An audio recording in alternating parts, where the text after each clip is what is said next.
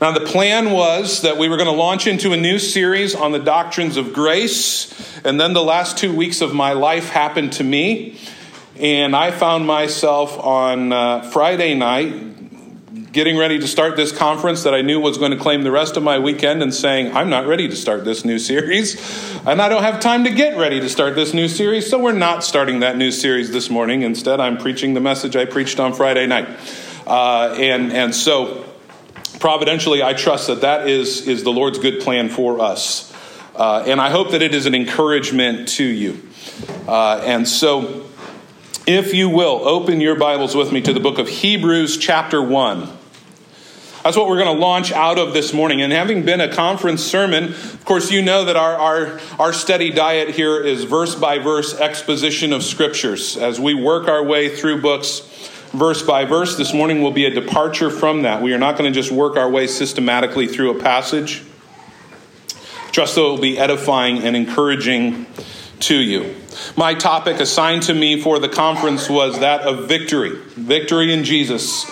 And I think it's a pretty encouraging topic, frankly. I don't think that's just the 5-hour energy talking. I think it is encouraging. And so that's what we're going to be spending our time looking at this morning. If you've got your Bibles open, let's stand together in honor of the word of the Lord as you are able. We're going to read the whole chapter, though. All of Hebrews chapter 1. Hear now the word of the Lord. Long ago, at many times and in many ways, God spoke to our fathers by the prophets. But in these last days, he has spoken to us by his Son, whom he appointed the heir of all things, through whom also he created the world. He is the radiance of the glory of God, the exact imprint of his nature. He upholds the universe by the word of his power. After making purification for sins, he sat down at the right hand of the Majesty on high, having become as much superior to the angels as the name he has inherited is more excellent than theirs. For to which of the angels did God ever say, "You are my son, today I've begotten you"? Or again, "I will be to him a father, and he shall be to me a son"? And again, when he brings the firstborn into the world, he says, "Let all God's angels worship him." Of the angels, he says he makes his angels winds and his ministers a flame of fire. But of the Son, he says, "Your throne, O God, is forever and ever. The scepter of uprightness is the scepter of your kingdom. You have loved righteousness and hated wickedness. Therefore, God, your God, has anointed you with the oil of gladness beyond your companions. And you, Lord, laid the foundation of the earth in the beginning, and the heavens are the work of your hands. They will perish, but you remain. They will wear out like a garment, like a robe. You will roll them up. Like a garment, they will be changed. But you are the same, and your years will have no end. To which of the angels has he ever said, "Sit at my right hand until I make your enemies a footstool for your feet"? Are they not all ministering spirits sent out to serve for the sake of those who are to inherit salvation? Let's pray together. Almighty God, we do thank you for your living word. We thank you for this good and pure and perfect gift that you have given to us, your church. We thank you that through your word we come to know our God. We hear the voice of our God, that by your Spirit working through your word we are transformed, even brought from death to life and from the kingdom of darkness into the kingdom of light. Pray, God, that you would accomplish all of your good purposes through your word by your Spirit among us this morning. I pray for myself as I proclaim your word, that the words of my mouth, the meditations of my heart would be pleasing in your sight, O Lord, my rock and my redeemer. In Jesus' name. Amen. Amen. You can be seated.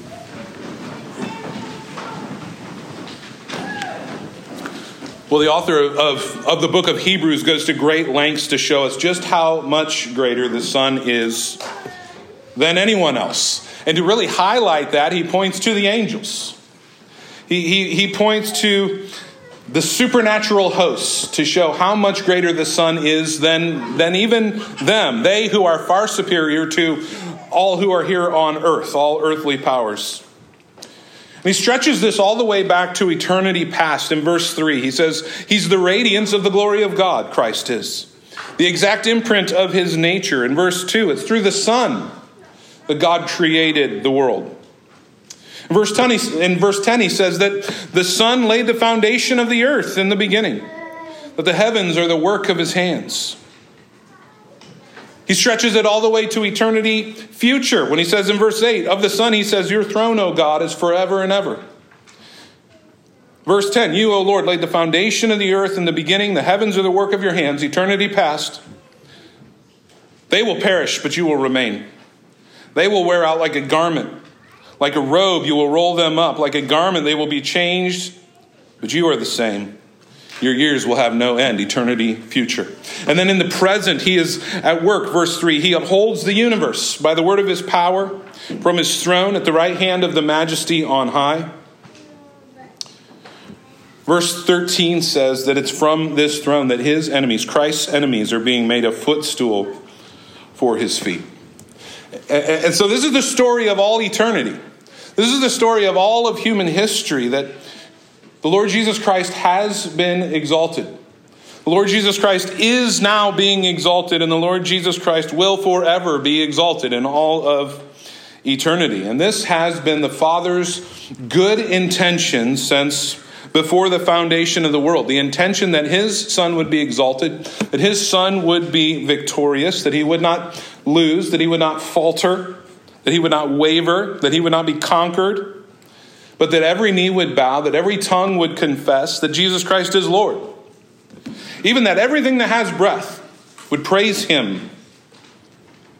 So as we look at this eternal plan, this eternal working of God the Father Almighty in the Son and through this Son, here's what we need to know as we live our lives. And that is this: the Son wins. The Son is and the Son will be victorious. And that means all of his enemies, as we just read in the book of Hebrews, which is really quoting Psalm 110, that all of his enemies will be conquered, that they'll be made a footstool for his feet. And, all Christians agree about that. There aren't true Christians who disagree and go, I don't think so. But many Christians do not live accordingly. Many Christians do not live as if that's reality. Many are convinced that the Son's really not doing any winning right now, that we really shouldn't expect him to do any winning in human history until the very end. It's going to be lose, lose, lose, lose, lose. Things get worse and worse and worse and worse. And then right at the end, when he comes, he'll fix everything. But Hebrews 1 doesn't let us think like that. In fact, the whole scope of Scripture doesn't let us think like that. And that's why in Hebrews chapter 1, the author repeatedly refers to the Psalms. Now, most people agree the book of Hebrews is a sermon that's being preached. And many commentators believe that it's actually Psalm 110 that is the sermon text for this sermon that is being preached. The book of Hebrews is drawing from Psalm 110, and especially in this theme, regarding the one who would redeem all the nations, regarding this one who would crush his enemies, this one who would conquer the world. And again, all Christians believe that. All Christians agree with that. But the question is when? When is he going to do this? When is he doing this? When does this begin? When will this victory come? Is this something that's only going to happen totally on the final day? But until then, it's not Jesus who's reigning and his enemies are being put under his feet. For all practical purposes, it's Satan who's reigning and his enemies are being put under his feet. That the kings of the earth take their stand against the Lord and his anointed. They cast off his bonds, and God just has to let them do it, because for right now his kingdom is just a spiritual one. And it really doesn't have much to say about the goings on down here. Well, brothers and sisters, God forbid that we'd ever think that way, as many do. What does Hebrews 1 show us about the Lord Jesus Christ? Where is he? He is seated on his glorious throne. He is king right now. He's not waiting to ascend Zion's hill. He has ascended it. He's not waiting to begin his conquering. He's been doing it ever since he took the throne. And so that's why verse 13 here in Hebrews chapter 1, quoting Psalm 110, says, the Lord says to my Lord, sit at my right hand until I make your enemies your footstool. And Peter in Acts chapter 2, in his first big sermon on the day of Pentecost, Peter tells us when these words were spoken. This is an actual conversation that God gives us a glimpse into between God the Father Almighty and God the Son. And Peter tells us when it happened. It is after the resurrection of Jesus, when Christ ascended to the Father. It's these words that the Father spoke to the Son. And so Jesus is right now seated on his throne. His enemies are right now being made his footstool. It has been happening. It is happening. It will happen. And it will continue to happen until it is finished, until it is done, until the last enemy is subjected under his feet. When will that be? I've got a date for you. I don't. That's not true. No, I almost got fired it was a joke. No man knows the day or the hour. We do know who the final enemy is, though. We do know who the final enemy to be subjected under the feet of the glorious, almighty Son of God. The Apostle Paul tells us who that enemy is in 1 Corinthians chapter 15. The last enemy to be defeated is who? Death. The last enemy to be defeated is death. And until that day, until that last enemy is subjected under the feet of Christ, we should expect to see continual progress in Christ's march of conquer, in his progress in human history, and that includes our own generation. Why? Why should we expect to see that? Because the Son is seated at the right hand of God. Because the Son has already accomplished everything that he needed to accomplish. And here's what that means. If the Lord Jesus has accomplished all that he needed to accomplish and is now seated, if it is finished, then God the Father Almighty, according to his promise to the Son, his promise in Psalm 110, his promise in Psalm 2, which the author of Hebrews also cites in this chapter that we just read. According to those promises to the Son, that promise to the Son, then God the Father must be doing what he said he would do. If Christ has done what he needed to do, the Father must be doing what he promised he would do. And that is actively subjecting his enemies under the feet of his Son, under the feet of the Lord Jesus Christ as he sits at the right hand of the Majesty on high, enthroned in glory. And so all around the globe right now, that's what's happening. That's what he's doing. As the gospel goes forth, that's what he's doing. As the word is faithfully proclaimed, that's what he's doing. As the people are being baptized and discipled, that's what he's doing. As children are being raised in the nurture and admonition of the Lord, Christ's victory is being carried out one heart at a time. And here's what this means for us. Christians are not given the option to be pessimists. We're not given the option to be spiritual Eeyores who walk around with our head hanging down saying, oh, I guess it's all falling apart. As if somehow Christ is not on his throne. As if somehow it's Satan who's winning and Christ is merely passive. As if God's plan for the nations can be or is being thwarted. As if this world that God has made is a lost cause. No, the Father says to the Son, sit at my right hand until I make your enemies your footstool. This subjection is still happening. This victory will progress until it is completed. And when it is completed, Christ will stand on that footstool and he will return. We his people will meet him in the air. What a day. And until that time, he's reigning. He's reigning from his throne. He's not passive. When he returns, he'll receive his inheritance. The Father has said to the Son in Psalm 2, ask of me, and I'll give you the nations, your inheritance. We're supposed to read that and say, and the Son asked, and the Father gave. Ask of me, I'll make the nations your heritage, to the ends of the earth your possession. You shall break them with a rod of iron and dash them to pieces like a potter's vessel. The gospel of the Lord Jesus Christ is a gospel of winning and not losing. It's good news. It's not bad news. The conquering Christ is already victorious. That's why he's seated on the throne. The enemies of God are being subjected to him. They have been subjected to him, and they will one day be fully subjected to him.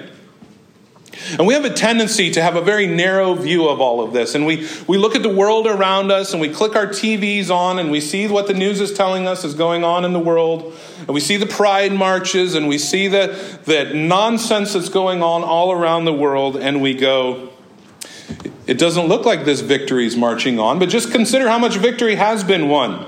We all brushed our teeth this morning using indoor plumbing. That's a big step forward. You can thank Jesus for that. We've got the longest life expectancies since the days of Noah. We have more ability to share the gospel than anyone's ever had in history. We can travel the whole globe in hours. Brother Brent shared with us this morning. He went to Chicago and then Milwaukee. Is that where you? Yeah, just like in a day. Just left in the morning and came home later. Proclaimed the gospel. God spared the life of a baby. When in history could you do something like that? We have access to the greatest preachers that ever lived. We got access to all the great dead ones from church history through their writing. We've got access to all the best preachers in the entire world who are alive right now. Now, the ones that get promoted are usually the worst, but we have access to the best if we want it. What a time to be alive. And so even though all of this is true, even though Psalm 1, and this happens, where does this happen? It's not everywhere in the world. It's in nations that the gospel has gone and taken root. And even though Psalm 110 is the most quoted Old Testament passage in the New Testament, many are still convinced this ship is sinking.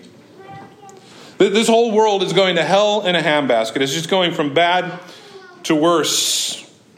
The enemies of God are winning. Friends, I would just challenge us with this. What enemies do we think are so powerful that the Almighty God, who's Lord over all, is not currently doing what he promised he would do?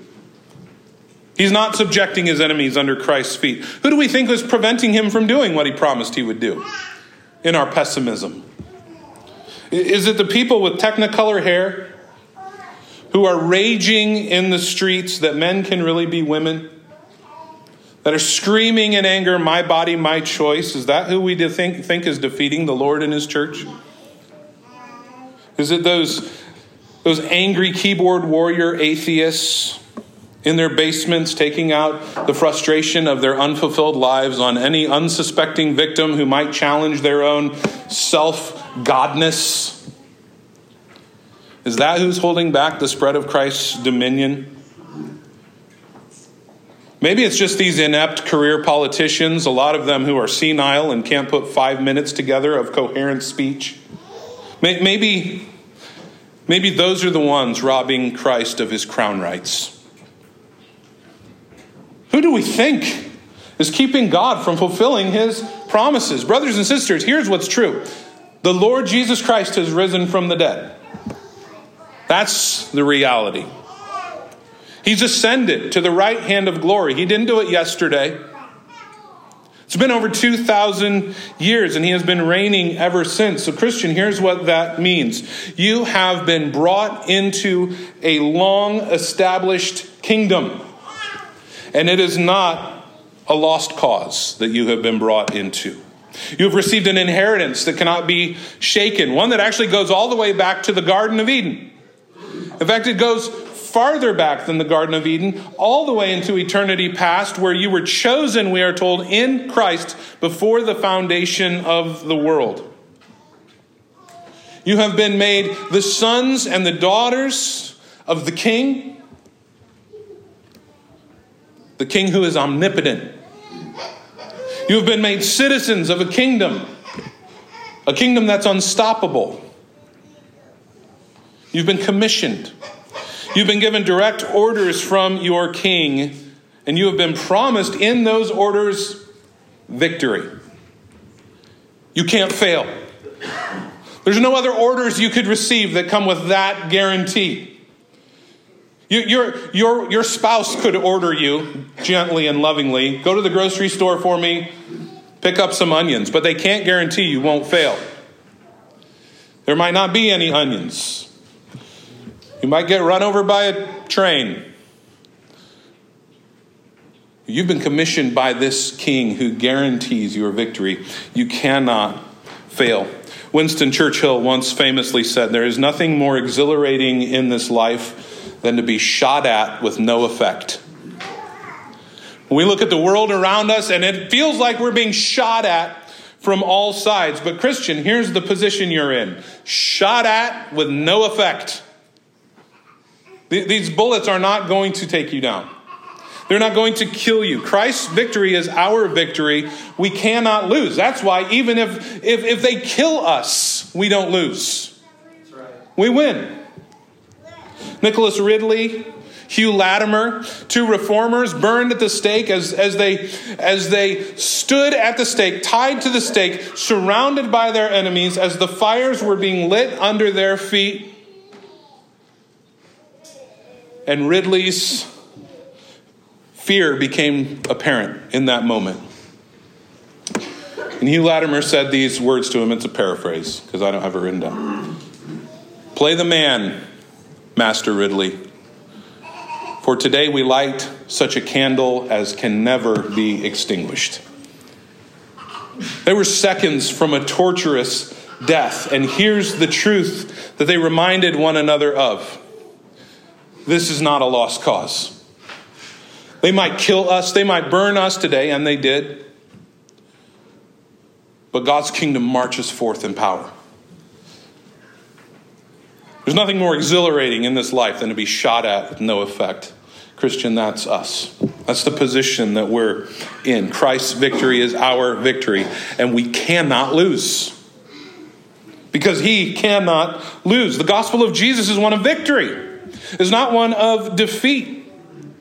So Christian, does your life, do your works, does your thinking line up with one who believes that Jesus Christ is the Lord of Lords, that he has been reigning in power, seated on his throne for thousands of years, and that he will be forever reigning in glory, and that we will surely reign with him?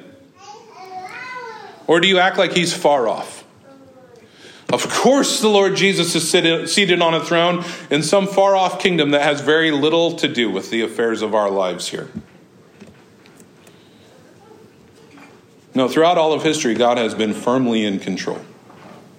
Totally in control. What rebellious man has meant for evil, God meant for good. What Satan and his legions meant for destruction to oppose God's plan have actually only served God's plan.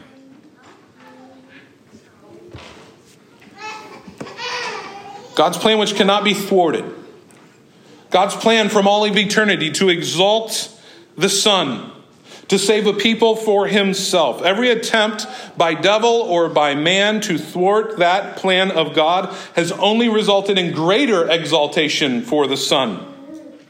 God has proven victorious in every single event of history. How do we know that? Well, we know that because Scripture has told us so. Scripture has told us that God planned all of it.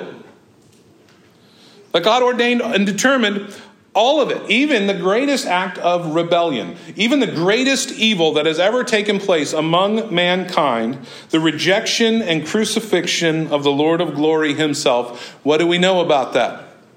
Who planned it? God planned it. Was it a victory or a defeat? It was a decided victory. It accomplished the salvation of all who would trust in him. It was a subjection of God's enemies, we are told in Scripture, to open shame, triumphing over them in the cross of Christ. And friends, if he was doing it in the moment of the greatest rebellion and evil that has ever existed, he is doing it in every moment. Acts chapter 2, that great sermon, Peter's first sermon on the day of Pentecost. He says this, Acts chapter 2, verse 32, "This Jesus God raised up, and of that we are witnesses, being therefore exalted at the right hand of God, and having received from the Father the promise of the Holy Spirit. He has poured out this that you yourselves are seeing and hearing. For David did not ascend to the heavens, but he himself says, 'The Lord says to my Lord, sit at my right hand until I make your enemies your footstool.' Let all the house of Israel therefore know for certain that God has made him both Lord and Christ, this Jesus whom you crucified." And then he says in verse 40,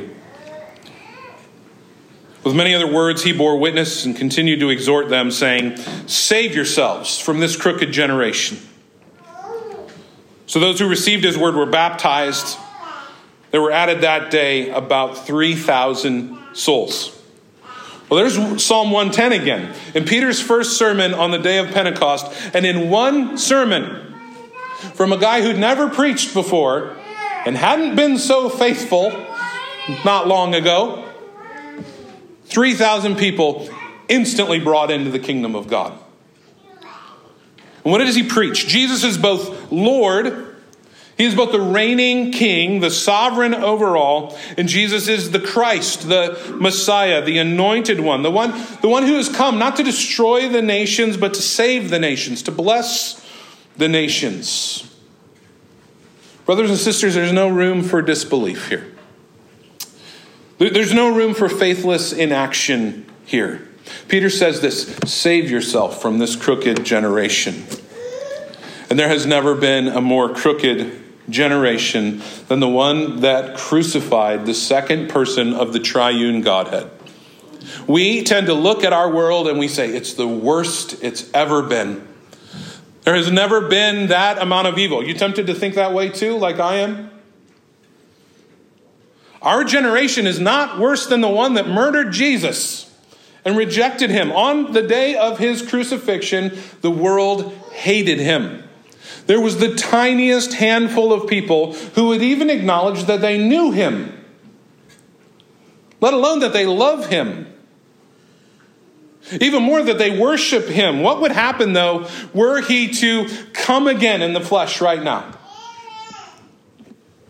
Millions upon millions upon millions of people living right now in this moment, genuine believers, would love him and worship him and serve him and follow him.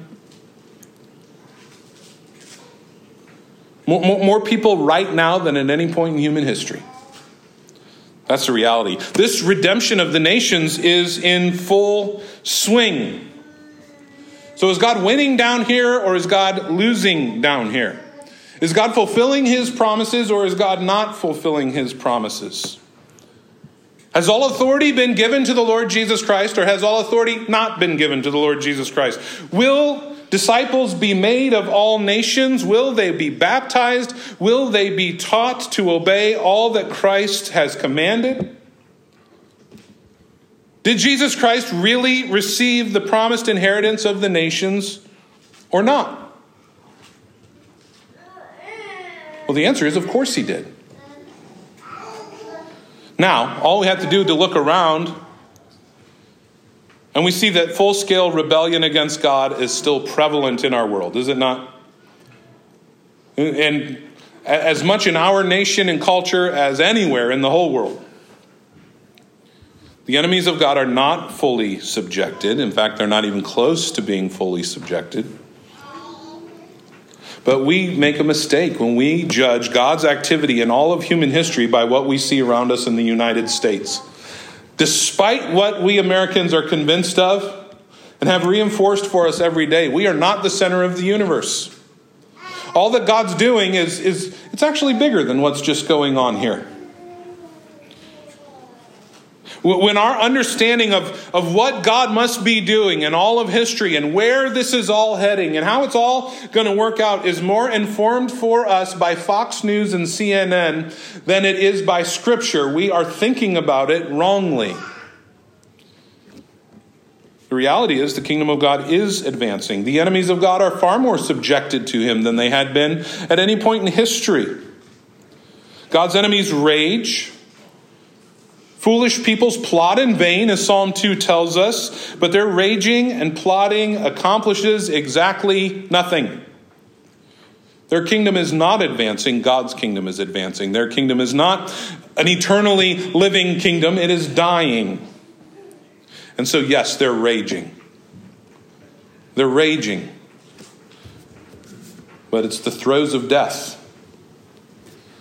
Christ conquered the raging of rebels by his life and death and resurrection, saving his own, causing them not to be his enemies anymore. And at the same time, here's how Christ conquers the nations. He either conquers them as they bow the knee to him and worship him, or he conquers them in the solidifying of their destruction as they reject him. But that is accomplished in the life, death, and resurrection of the Lord Jesus Christ. The gospel's advancing in victory. Christ is winning the nations. So how could we be hopeless? That would be blindness. It would be blindness for us to be without hope. What we should be is emboldened by this. Matthew chapter 16, verse 18, the Lord Jesus says this, "I will build my church, and the gates of hell shall not prevail against it." People often misunderstand this. They hear these words and they picture the church in a defensive posture with Satan and his hordes attacking them. We hear these words, "The gates of hell will not prevail against them." And it sounds to us like hell's on the attack. And we need to hunker down behind the walls in order to be safe. It's not what Jesus is saying. What won't prevail? The gates of hell. Do gates move or do gates not move? The walls around a city, a fortified city, do they move or do they not move? When the army marches out to war, do they pick up those massive stone structures that surround the city and march them on? No, of course not. Walls are defensive structures. It's not an army of Satan and his minions unleashed from hell. It's the gates of hell themselves. This is the picture Jesus is painting. It's not hell on the attack and God's people trying to hold them off as best we can. No, it is Jesus and his church who are on the attack, and his enemies cannot hold him off. Their walls are not strong enough. Jesus Christ is on the march. He is tracking down his enemies until they can no longer escape him. And they will either bow the knee and worship and be made his friends, or they will not escape his wrath. But either way, Jesus wins. Jesus Christ is a king who's reigning now. He will reign forever. His gospel will triumph in all the earth. The Lord has not lost. He is not losing. God the Father Almighty is currently subjecting his enemies under the feet of his Son. And if it doesn't seem like that to us, it is likely that we are viewing the whole story of history wrongly. The Lord has not failed to answer the prayer he taught us to pray. How did he teach us to pray? Thy kingdom come, thy will be done. Where? On earth as it is in heaven. There hasn't been 2,000 years of God's people praying this prayer that he himself taught them to pray and commanded them to pray, and that prayer falls on deaf ears because I'm just not doing that. That's not how my kingdom works in this world. There hasn't been 2,000 years of the church carrying out a great commission, again, at the command of Christ, that is destined to fail in human history. That is not what God is doing. That is not what God has done. God's kingdom is here. God's kingdom is expanding every day, and you have an opportunity to help in building it. And I have an opportunity in helping building it. We together have an opportunity in helping to build it. Christ's kingdom is advancing in the earth. And Christian, you've got an opportunity to play your role. In fact, you're commanded to play your role. What's your role? Your role in Christ's enemies being subjected under his feet. How amazing is that? You have the opportunity to see his elect repent and believe. Through your proclamation of the conquering Christ who is already victorious. Through your proclamation of the gospel of his kingdom. Through your proclamation that Christ has triumphed in his sinless life and in his cross and in his resurrection. That all authority is his.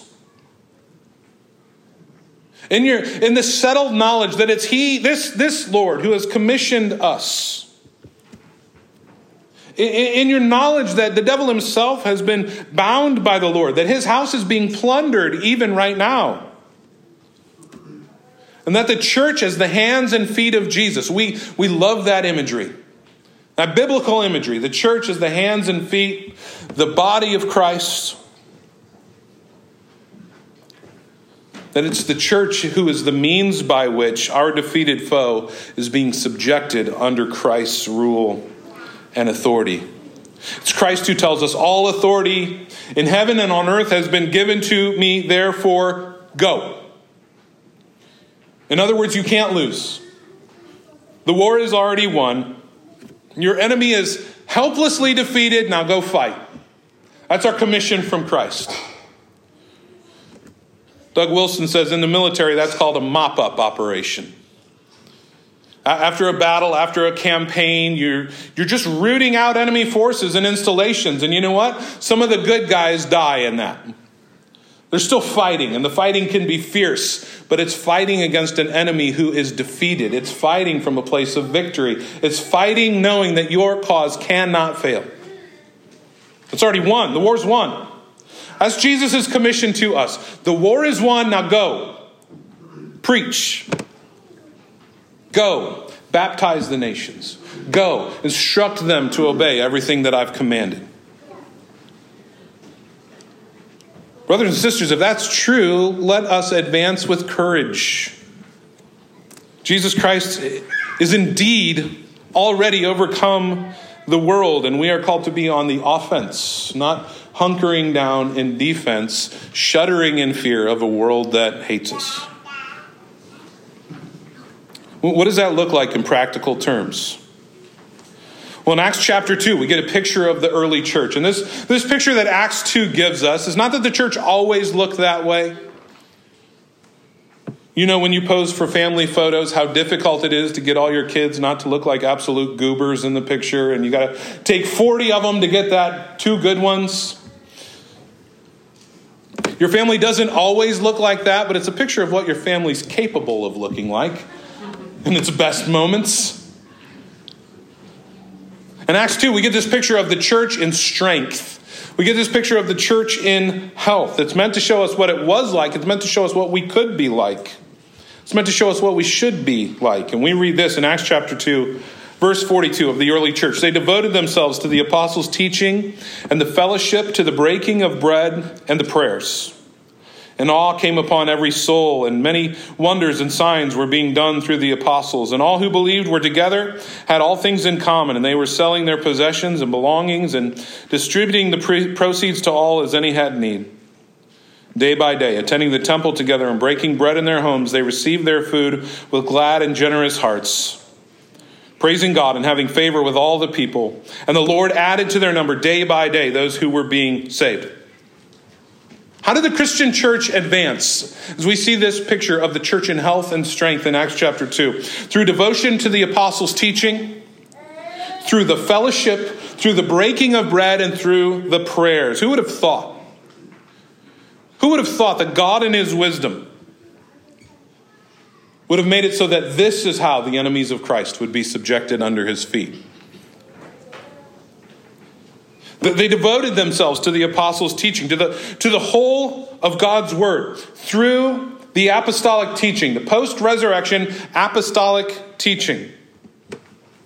The church shared together what they had in common. They distributed to those in need in the church. There was true community. There was deep care for one another. In our day, what does that look like? It doesn't look like us living in a commune together. We're not about to start one. Co-op's as good as it gets. It's making sure, though, that Christian education is available for our kids instead of sending them to government indoctrination centers, which we call the public schools. And while we say that, we thank God for godly teachers in the public schools, don't we? We love them. We need missionaries into the public schools, adult missionaries into the public schools. We do it by working together with our talents and our resources to dismantle the enemy's remaining strongholds, to root them out, expose them, and dismantle them. What does that look like? It looks like the work in eradicating abortion, as Brent shared today.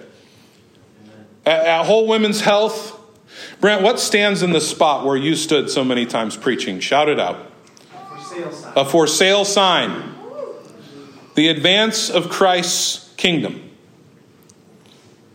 We do it by stripping bare and exposing the rampant perversion that is infiltrating our communities. It's our work together to call civil authorities to righteousness. It's our refusing to close our churches the next time the government tells us we have to.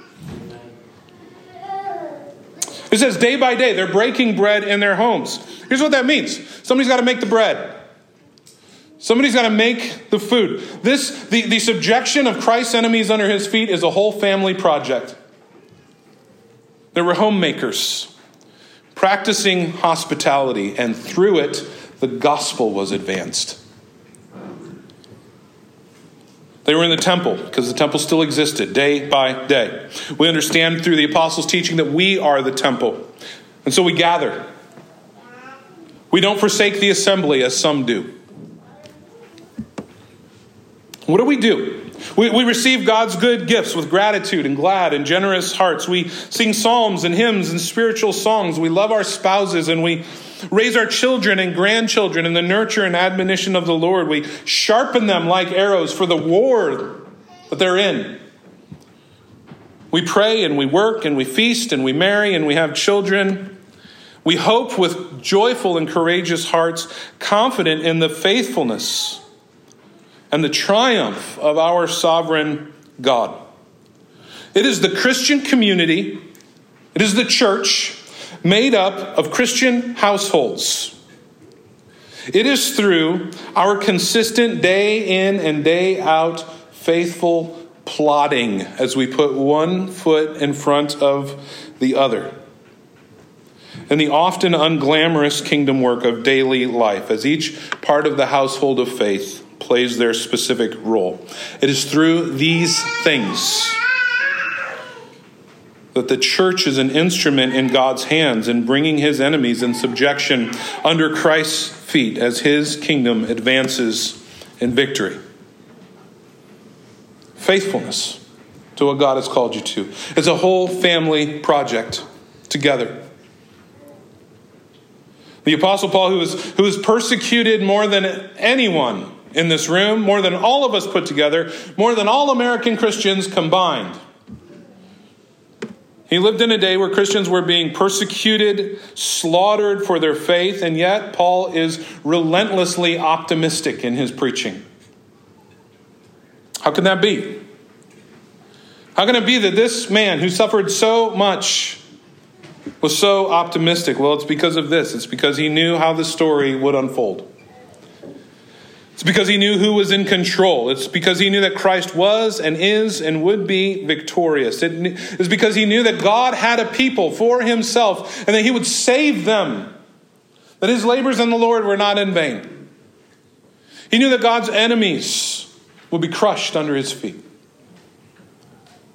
And he knew that God had promised victory to Christ's church. We're just going to close with the words of the Apostle Paul. Some well-known words from Romans chapter 8. Starting in verse 31. What shall we say to these things? If God is for us, who can be against us? He who did not spare his own son, but gave him up for us all, how will he not also with him graciously give us all things? Who shall bring any charge against God's elect? It's God who justifies. Who is to condemn? Christ Jesus is the one who died. More than that, who was raised. Who is at the right hand of God, who indeed is interceding for us. Who shall separate us from the love of Christ? Shall tribulation or distress or persecution or famine or nakedness or danger or sword, as it is written, for your sake we are being killed all the day long. We are regarded as sheep to be slaughtered.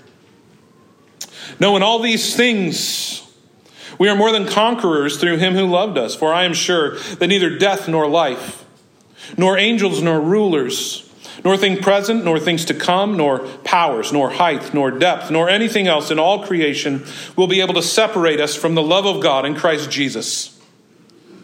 There it is. Nothing natural, nothing supernatural can separate you, Christian, from the love of God in Christ Jesus, who is reigning in glory. And in his reign, as his enemies are being subjected under his feet, he is interceding specifically and personally for you. I mean, that's as good as it gets. Here's how Paul closes this letter to these Roman Christians, to our brothers and sisters. Romans chapter 16, verse 20. The God of peace will soon crush Satan under your feet. The grace of our Lord Jesus Christ be with you.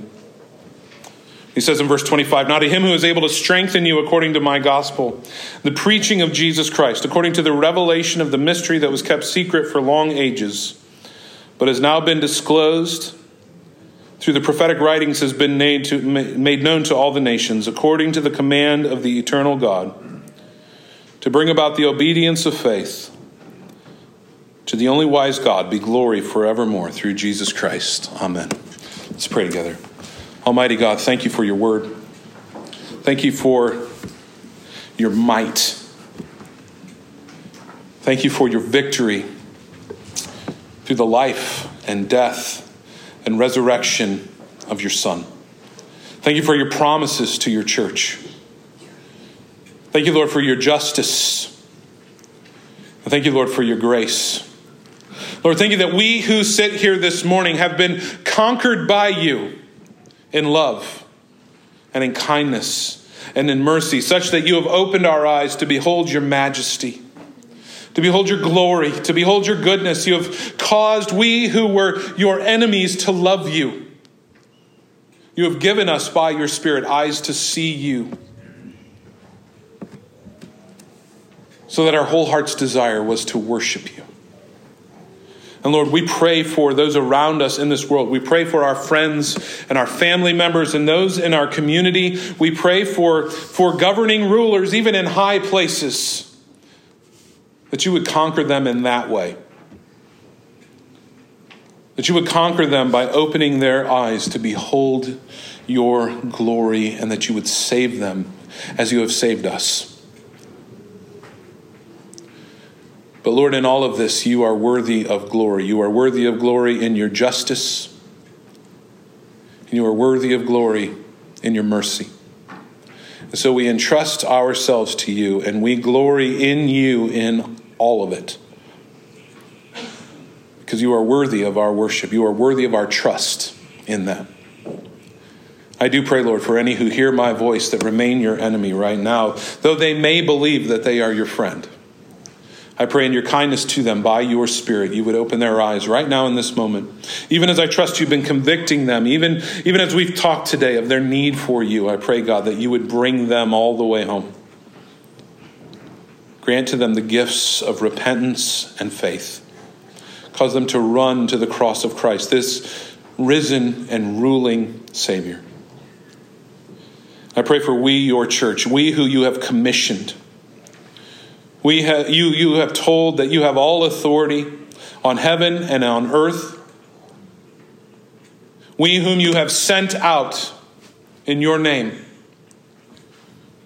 Pray, God, that you would make us faithful. We pray, Lord, that we would get in the fight. That, Lord, we would not cower. That we would not retreat. That we would not hunker down. Lord, we would be faithful in those areas that you have called us. We would not shy away, Lord, from seeking those areas out, knowing that you have a call for each one of us. Pray, Lord, that you would be glorified in this, that your light would shine in the darkness through us, that your name would be glorified. In Jesus' name, amen.